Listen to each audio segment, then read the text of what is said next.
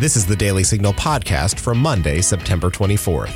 I'm Rob Bluey, editor-in-chief. And I'm Jenny Maltabano, contributor to the Daily Signal. On today's show, we'll discuss Judge Brett Kavanaugh's confirmation. Elizabeth Slattery, co-host of the Heritage Foundation podcast, SCOTUS 101, spoke with Carrie Severino of the Judicial Crisis Network. We'll share clips from their interview. We also spoke with CBS News' chief White House correspondent, Major Garrett, about his new book, Mr. Trump's Wild Ride. We'll also share your letters and an uplifting story from one of our favorite people, Fox News host Dana Perino.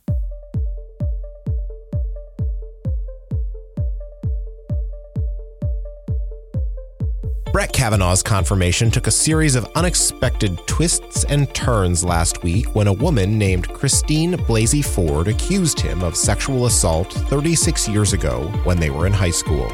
The accusation has put Washington, D.C. on edge. You can follow the latest developments at dailysignal.com. On today's show, we're featuring an interview that Heritage Foundation legal fellow Elizabeth Slattery conducted with Carrie Severino of the Judicial Crisis Network. You can listen to the full show on the SCOTUS 101 podcast. Here is Severino talking about Kavanaugh's character. So this is someone who's been in the public eye for 25 years, not just those background checks, but lots of people, who have interacted with him, who have worked with him. Even before this came out, we had women who had worked with him and known him from high school, college, law school, when he was working with Ken Starr, when he was working in the White House, when he, all of these different phases, who say, I know him. I have worked with him. I just can't stop talking about what a great, upstanding, respectful, even-handed, person he is. Yeah. Then after the allegations became public, dozens more women who specifically knew him during high school got a letter together and said, we knew him at the time. This doesn't jive with the Brett Kavanaugh we all knew. Some of them had dated him, and one of them even during the time of these allegations. So she says, he was always a perfect gentleman. This doesn't compute with the Brett Kavanaugh that I knew. So I think you have to take all of the surrounding evidence that we have and look at it, and then the Senate is going to have to move forward on this at some point. Now, whether that happens with a hearing on Monday, hopefully, or without, I think we need to stop the delay tactics, because that's something that is really harmful to this process. Before this even came out, last week, Justice Ginsburg was giving an interview and said how disappointed she is in the process. The way it is now is not right. The way it was before, and she reminisced about when Justice Scalia was confirmed unanimously, and when she was confirmed virtually unanimously. If Brett Kavanaugh had been nominated, in that era, there's no doubt in my mind, I don't think anyone can really doubt, he would have been confirmed unanimously. Because it's a shame to see what is the circus that this process has turned into. Well, Ginny, it certainly is a circus in Washington, and one of the reasons we're in this situation today is because of Senator Dianne Feinstein's handling of the allegation when she first received it nearly 2 months ago. Here's what Severino had to say about it. If she thought it was serious or credible or relevant to this confirmation process, she should have disclosed it to her fellow members in the Judiciary Committee, found a way to protect the confidentiality of Ms. Blasey Ford and also protect Judge Kavanaugh's reputation. These things should be, because she's also having a lot of backlash after not really coming out, having this leaked, right? That should have, all of that didn't have to happen if they had followed the proper process. As someone who is a mother of both sons and daughters, I think everyone deserves respect. And so we have to be careful that we are absolutely respecting women who have had a sexual assault. And so we have to give respect also to women who are claiming to have. We don't know the outcome of what we're going to find in this yet. But we also have to respect, men as well. And so both sides deserve to be heard. We thank Elizabeth Slattery and SCOTUS 101 for that interview. You can read Elizabeth's commentary on why she stands with Brett Kavanaugh at dailysignal.com. And just click on the Kavanaugh tab at the top of the page for our full coverage. Even better, subscribe to the Daily Signal's Morning Bell email newsletter, and you'll get the latest news delivered to your inbox each morning. We created the Morning Bell to be your one-stop source for credible news reporting and insightful commentary on the issues that are shaping the agenda. Sign up now at dailysignal.com. Just click on the Connect button at the top of the page, and you'll get it tomorrow. Up next, our interview with CBS's chief White House correspondent, Major Garrett. We'll be right back.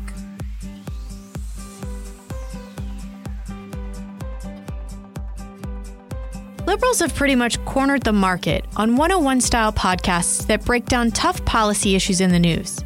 Until now. Did you know that every week, Heritage Explains intermingles personal stories, news clips, and facts from Heritage experts to help explain some of today's hardest issues from a conservative perspective? Look for Heritage Explains on iTunes, Stitcher, Google Play, or wherever you get your podcasts.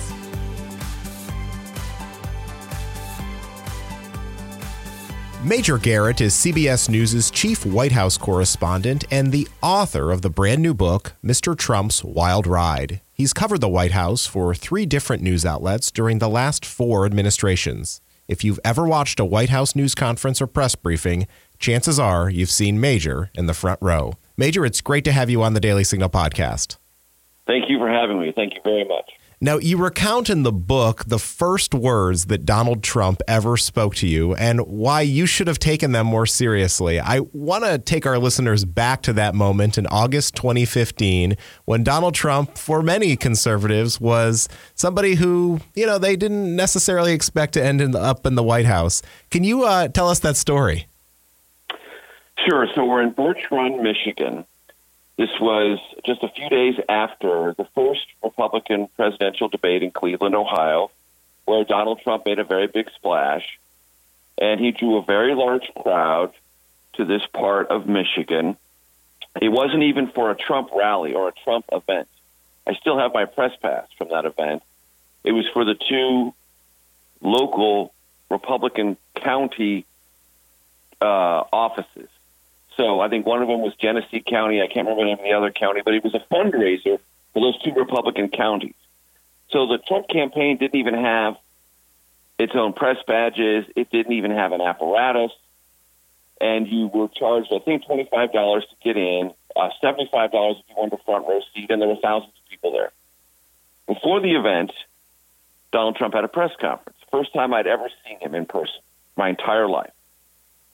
And he goes through a couple of questions on one side, and he looks over to the right side where the press corps is sitting.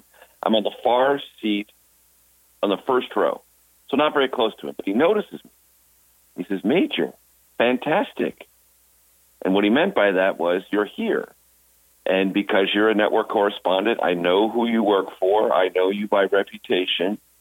My campaign must be getting more important. Therefore, I must getting more important." And then he says, "I saw you ask a question to President Obama. He didn't like that. I'll probably be happier. Go ahead," something to that effect. It's all in the book. And what I say is I should have learned a lot of things about that. First of all, the sense of self and the sense of media presence providing verification to Trump that he's becoming more important and how much he monitors that. That was a very early clue. The fact that he watches and consumes a lot of news television. We knew a great deal about this question that I asked President Obama about the Iran nuclear deal, where the president really went after me. And then he also had no sense of time. He said it was 2 weeks ago. It had been a month ago. And then there's also the sense of the president wasn't happy, but I'm sure I'll be more happy, meaning whatever the scenario, whatever the situation, I believe I will have the upper hand. The point of all of this is to say he left me a lot of clues about who he was and what his approach to politics was going to be over and over and over again. My own criticism is I didn't pay nearly enough attention to that. There were clues right there, right in front of me, but I didn't take them seriously. I didn't analyze them closely enough. And if I had, I'd have spared myself months and months and months of bewilderment about who Donald Trump was and what he was actually trying to do if I just paid closer attention to that very first sentence he ever spoke to me. Well, Major, you mentioned President Trump's sense of self, and something else that you write about in your book is the president's reliance on his gut. How big of a strength would you say was that during his campaign, and do you think it has served him well in his presidency so far? Well, it was the most important component of his campaign. I can't tell you how many Republicans, especially those who ran against him and lost, could to this day are day in and day out amazed about how this particular political figure in American life, Donald Trump, now our president, now the nation's president, relies on this sort of instinct he has and will not turn away from it. And in fact, when criticism comes cascading down and when he senses people around him, even his closest allies, begin to get wobbly, begin to get weak-kneed, he increases, not decreases, whatever it is that he's just done to create the cascade of criticism or the sense of anxiety among his advisors. That is a unique approach to politics. I'm not saying it's the best approach to politics. I'm not saying it always works to his advantage, but it is singularly different. And for the time in which he was running, and it may not be worthwhile at any other time, but for the time in which he was running, it sent a powerful and reassuring signal to his supporters who wanted someone to speak the way Donald Trump did and once criticized wouldn't back down. That reinforced their sense of confidence in him, their reliance upon him, and their willingness to turn out for him. So I don't see how you can take any of those things I just said and separate them from his eventual victory. I believe they are absolutely reinforcing. Now, has that always served him well as president? No, it hasn't. But it has also served him well at times when he's pushed the envelope and then backed away. I have an entire chapter in the book about this president's, and there's only one way to describe it, unique approach to North Korea. Incredibly hard, intense, aggressive, belligerent by one turn, and then diplomatic and backing away in the next. He created that space for him with very unconventional methods that left the foreign policy class, right and left, bewildered. So this sense of gut instinct and going on his own and looking around the room and saying, well, just because we haven't done it before, why can't I do it? It's a question he routinely asks, often answering it himself. Well, I'm going to do it this way. Everyone fall in line. That sense of gut instinct, whether it always serves him in the best way or the worst way, it is his most reliable instrument as a politician. And his reliance on it is nearly perpetual. Well, Major, you've had the opportunity to cover 4 different presidencies, and that's certainly one of the distinctions about this president is that gut instinct. How have you changed, or how have you been forced, and other reporters been forced, to perhaps take a different perspective based on the other presidents you've covered because of Trump's unique style? It's a great question. I'm always reluctant to describe how other reporters have changed because I'm so focused on what I do and how I try to do it and how we try to do the story within the confines of CBS News. I would just say there were, in the previous presidencies I covered, a general rhythm. There was a general rhythm, and there were rhythms. Most presidents, every president I covered, would sort of look at a week, at a month, and have a strategy, have a set of goals. Some were short-term, some were medium-term, some were long-term. Other events would intervene, of course, but they would try to create a sense of internal and external pace and some dimension of predictability. This president just doesn't do that. He doesn't think that way. He doesn't operate that way. And even when some things are put on a somewhat predictable path, meaning there's a decision that has to be made and several agencies are involved and they need to check off on it and it needs to get to a place where it can be presented to the president, and that process has a somewhat traditional dimension to it, the president himself, and I write about this in the book, will sometimes look up and say, no, I've changed my mind, or I'm taking the opposite position just because I don't think everyone in this room has thought about it as much as I have or is trying to be as creative as I have, or I'm just changing my mind. I'm just flat changing my mind. And that creates its own disruption. That's an internal disruption that sometimes filters out to us. Then there's the normal disruption that he likes to create and generate. He loves to churn. He loves to churn the sense that he can always redirect the conversation, or if not redirect it entirely, shove it in different and unpredictable directions. And because his Twitter feed is a presidential statement feed, we have to measure and weigh everything that appears there against the totality of everything else that's going on, because the most important thing that may have happened in any given day, Saturday, Sunday, 1 a.m., 4 a.m., it doesn't matter, could be a tweet. And that sense that you always have to be on guard and always sifting that aspect of this presidency is without a doubt completely different. Well, and of course, that speaks right to the title of your book, Mr. Trump's Wild Ride, which I love as somebody who's been on Mr. Toad's Wild Ride at Disneyland before. So certainly something that all of us in Washington have come to try to adapt. And I definitely hear what you're saying about past presidents. And I think it's probably made not only journalists and the news media put them in a unique position, but the amount of interest there seems to be from both Republicans, Democrats, liberals, conservatives about President Trump is just off the charts. I mean, you see it day in and day out. So it's certainly something. It's an endlessly fascinating saga. It's an exhausting saga. It creates anxiety. It creates a great sense of adoration. One thing I write about in the book is you can't get away from the fact that this presidency, in all of its, one phrase I use, cyclonic spasms, creates tremendous and near constant reactions. Some of them deeply emotional, some of them psychological, some of them ideological, some of them just pure amazement. And all of that is the totality of our American experience with what is clearly an American experiment.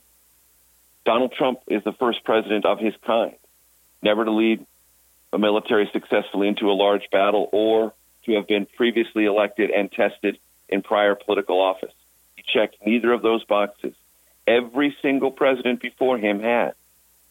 As I write in the book, that tells us something that is changing about our American sense of expectation of what a president either needs to be or should be. So as this experiment continues, we're all watching, and the point of the book for me is to step back and say, whatever your reactions, you love this or hate this experiment, things are happening. And 5 to 10, 20 years from now, we're going to look back and say, wow, those things that happened are still with us, for good or for ill. And so I tried to get myself away from a bit of the noise and find a protective space where I could try to make sense and assess what's already happened on the substantive side of the Trump presidency as opposed to the noisier side of it. Well, Major, it is certainly a unique presidency. Something we discussed a little bit was President Trump's love of TV. How do you think that television news shapes his thinking and his decision-making? Well, it certainly informs his sense of the world. And because his television viewing habits tend to, according to his own Twitter feed, which gives us pretty regular and near constant signals about what he's watching and what's making an impression upon him, his TV viewing habits are not only large, meaning he watches a lot of television. There's no debate about that. And that is one of the ways he is informed about the world, and it's one of the ways he then interacts with the rest of the country. So it does inform not only what he prioritizes and what messages he drives on his Twitter feed, but, for example, and I recount this in some detail in the book, when he saw the original global television coverage of the chemical weapons attack in Syria in 2017. Then he got intelligence briefings and other video that reinforced it. He said, I have to do something. I have to do something that suggests that the world is not going to take this and there's going to be a reaction, and I'm not going to do it the way President Obama did it. And then I sort of go through what was described to me by many who participated in it, a very methodical and gradual process to make a decision. Methodical and gradual in ways that even surprised those who were expecting, because they'd never seen President Trump operate under this kind of pressure before. They were expecting to act maybe a little bit more rationally or maybe more rapidly, either one. But he didn't. And I sort of explain the process in the book so that, and I'm not saying it's an absolute conclusion, but it offers some suggestive evidence that in that case, when the pressure was on and there was something he was reacting to emotionally and otherwise via television, he took his time, took a lot of meetings, listened to a lot of different voices, then made a decision, and then stuck with it and moved on. So television does inform a lot of what he does, what he thinks, and what he reacts to. And that's also something that White House aides have told me makes him unpredictable internally, because they're not sure what it is that he's watching and what it is that's going to click in his head and then suddenly come to their desk as a new high priority item. Right. Well, something else I was hoping you could give us some insight into are your personal interactions with President Trump. I know specifically there's one instance in the book where you asked him if he was scared to let his supporters down. Could you elaborate on that a little bit?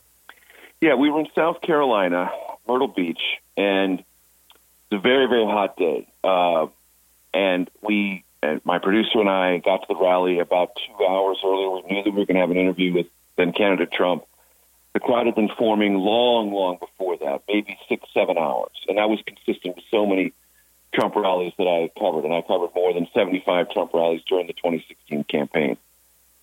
And so I said to him, do you ever worry that all the promises that you make, and he by then had long since embraced this idea, you're going to get so tired of winning, we're going to win everything, it's all going to be great. He said, you're building up tremendous expectations. Do you ever worry that you're not going to be able to meet them? And he said, and I quote him directly in the book, I don't want to let these people down. It is pressure.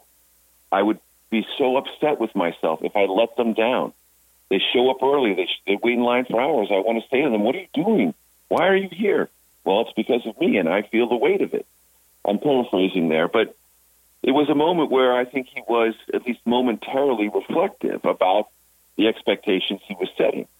And then I mentioned to him in the course of the interview, when Harry Truman left the office, he said, Dwight Eisenhower is going to come into this place and he's going to bark orders like he did when he was the Supreme Allied Commander. And back then, all the orders were immediately carried out. He's going to come here as president. He's going to say, do this, do that, and nothing's going to happen.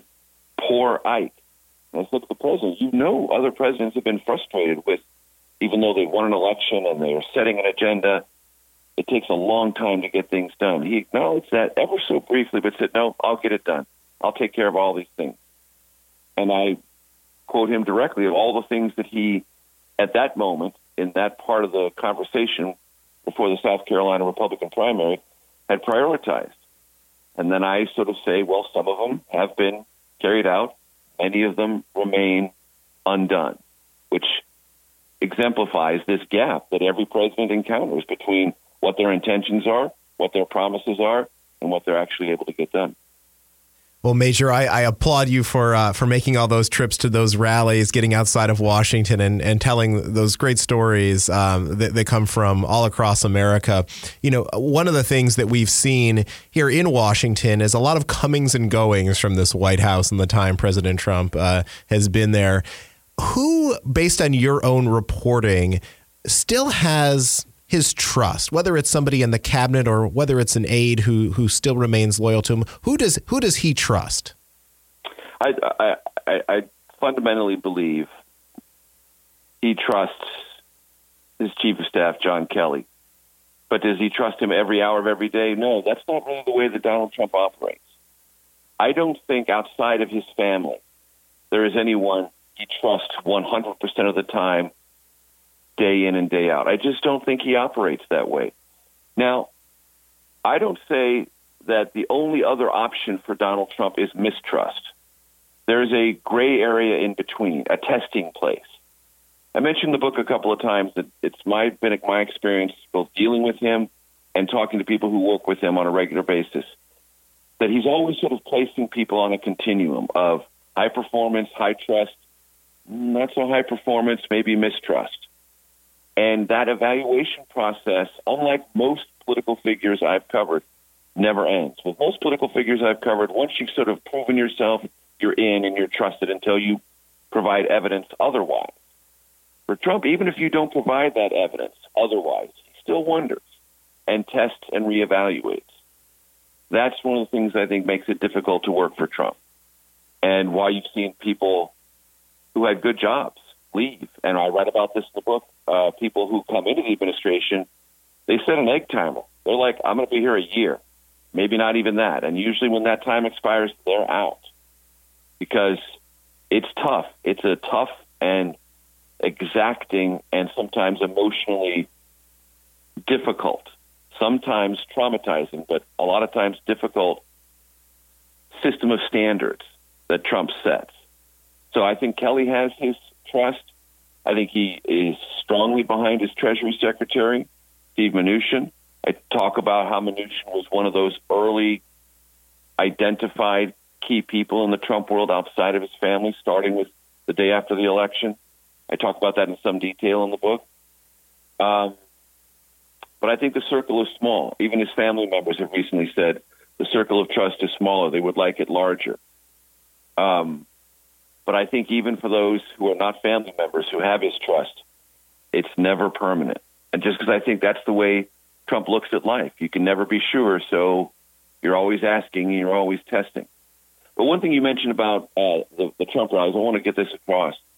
One of the things I try to do in the book is not just say I went to these rallies, but introduce people who are reading the book to people I met and the voices I heard during the campaign, because they're relevant to some of the policies that President Trump has pursued.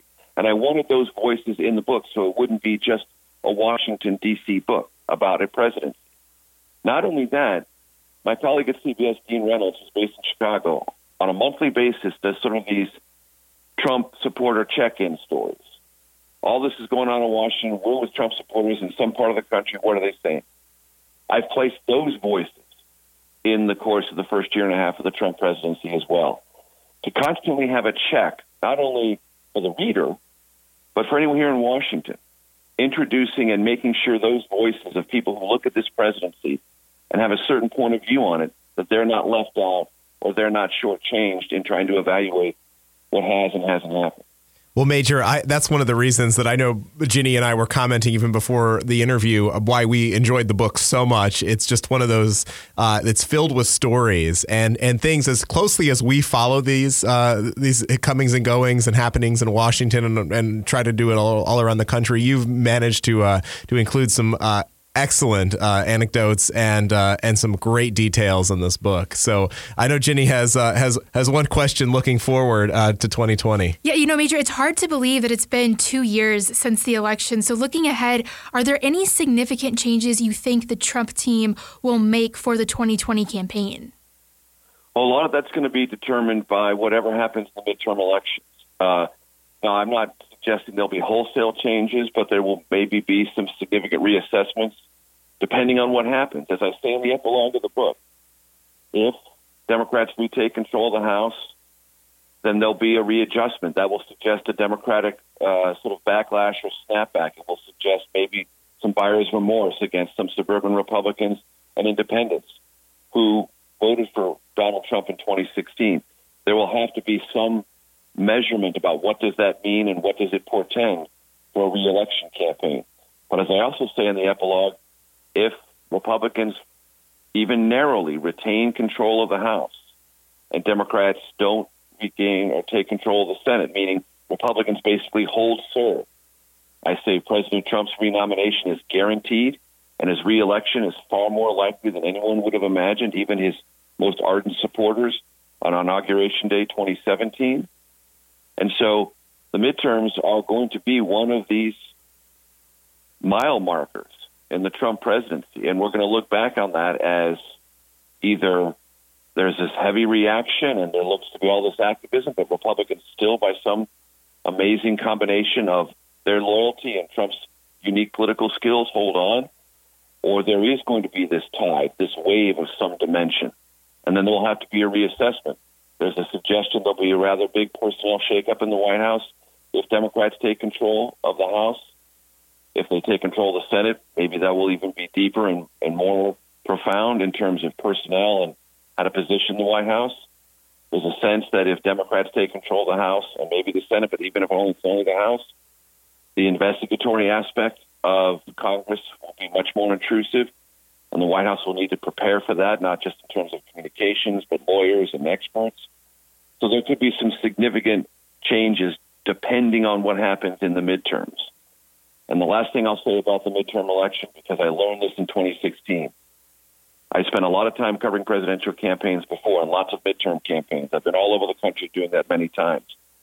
And I think all the data and all the things we thought we learned before 2016 that told us there were pieces of data we could sift and analyze that would have some predictive value, I think that's all gone. I think the Trump era introduces a new dimension of unpredictability. We saw it first in 2016. I think we'll see it again in the midterm. By that I mean you can't go back to a previous midterm cycle and say, well, these pieces of evidence told us what was going to happen, and these pieces of evidence are going to tell us what's going to happen now. I don't think we know what's going to happen. We know some trend lines, but because the Trump effect, his personality and the way people will react to it is so different, we just have to wait and see. Some great insight. Major, thank you so much for writing the book and for joining us on the Daily Signal podcast. Once again, it's called Mr. Trump's Wild Ride. Thanks so very much. Want to get up to speed about the Supreme Court? Then subscribe to SCOTUS 101, a podcast about everything that's happening at the Supreme Court and what the justices are up to. Thanks for sending us your letters to the editor. Each Monday, we feature some of our favorites, both on this show and in our Morning Bell email newsletter. Ginny, what do we have this week? Well, first up, Marv Langston writes, thanks to Kevin Mooney for the great article covering climate change and the Russians. It's amazing to me that our country and the globe continue to be fooled by the new climate religion. Carbon dioxide follows temperature. It doesn't cause it. Even more interesting is that if Putin was going to push someone into office, it would have been Hillary, not Trump. And Heidi Grebe writes about last week's interview with Fox News politics editor Chris Stirewalt, who just published a new book called Every Man a King. She writes, "Thanks so much for your interview. I admire both Stirewalt and Dana Perino, and I learned a lot about populism. Oh, if only our kids were taught civics and American history, eh? Why can't we learn from history? Yes, that works. No, that doesn't. She did that and got burned. He did this and was such a hero. Well, we're trying to teach our kids ourselves if public school won't do it. Hope to see more interviews from those in the journalism world. Thanks for what you guys and gals do at the Daily Signal. I look forward to reading it every day." Your letter could be featured on next week's show. Send an email to letters@dailysignal.com or leave a voicemail message at 202-608-6205. Up next, we'll share this week's good news story. Did you know you can now listen to all of our events through SoundCloud or just by visiting our events page on heritage.org? You now have access to hundreds of events and compelling discussions on policy issues from your car, on the train, or the comfort of your own home. Visit heritage.org/events for more information or search for the Heritage Foundation on SoundCloud. This week's story comes from Fox News host and former White House press secretary, Dana Perino. Ginny, tell us about it. Well, Perino was featured on Politico's Women Rule podcast. It's a great interview that covers a range of topics, but there's one specifically we wanted to share with you all today.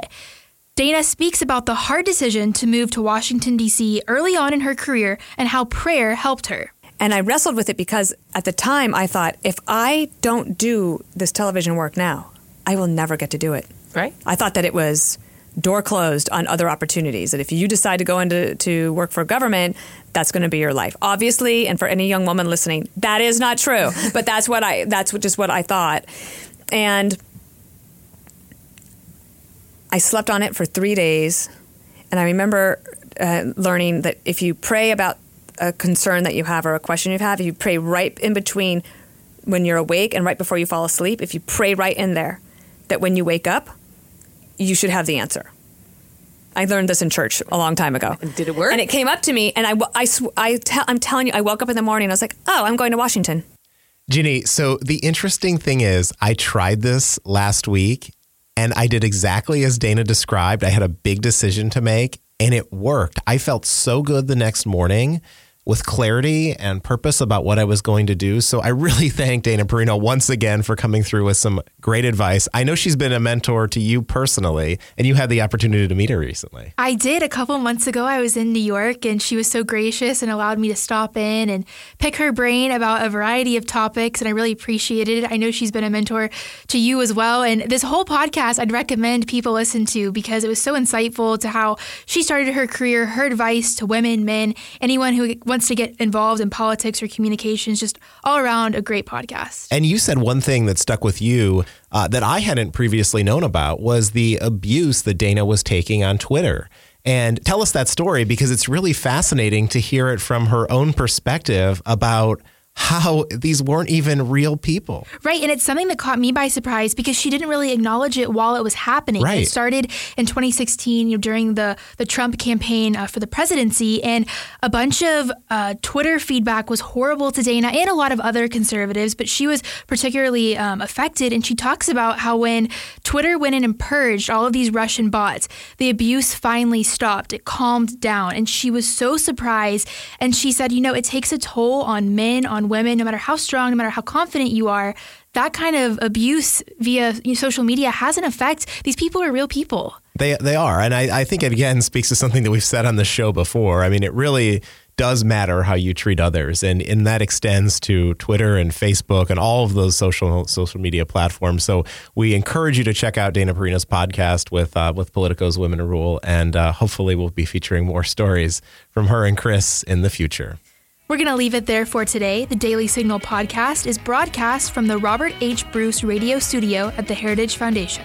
You can find it on the Ricochet Audio Network, along with Problematic Women and The Right Side of History.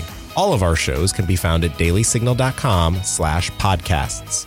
You can subscribe on iTunes, SoundCloud, Stitcher, or your favorite podcast app. And if you like what you hear, please leave us a review or give us feedback.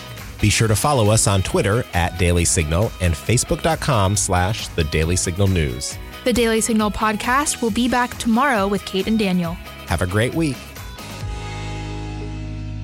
You've been listening to the Daily Signal podcast, executive produced by Kate Trinko and Daniel Davis. Sound design by Michael Gooden, Lauren Evans, and Thalia Rampersad. For more information, visit dailysignal.com.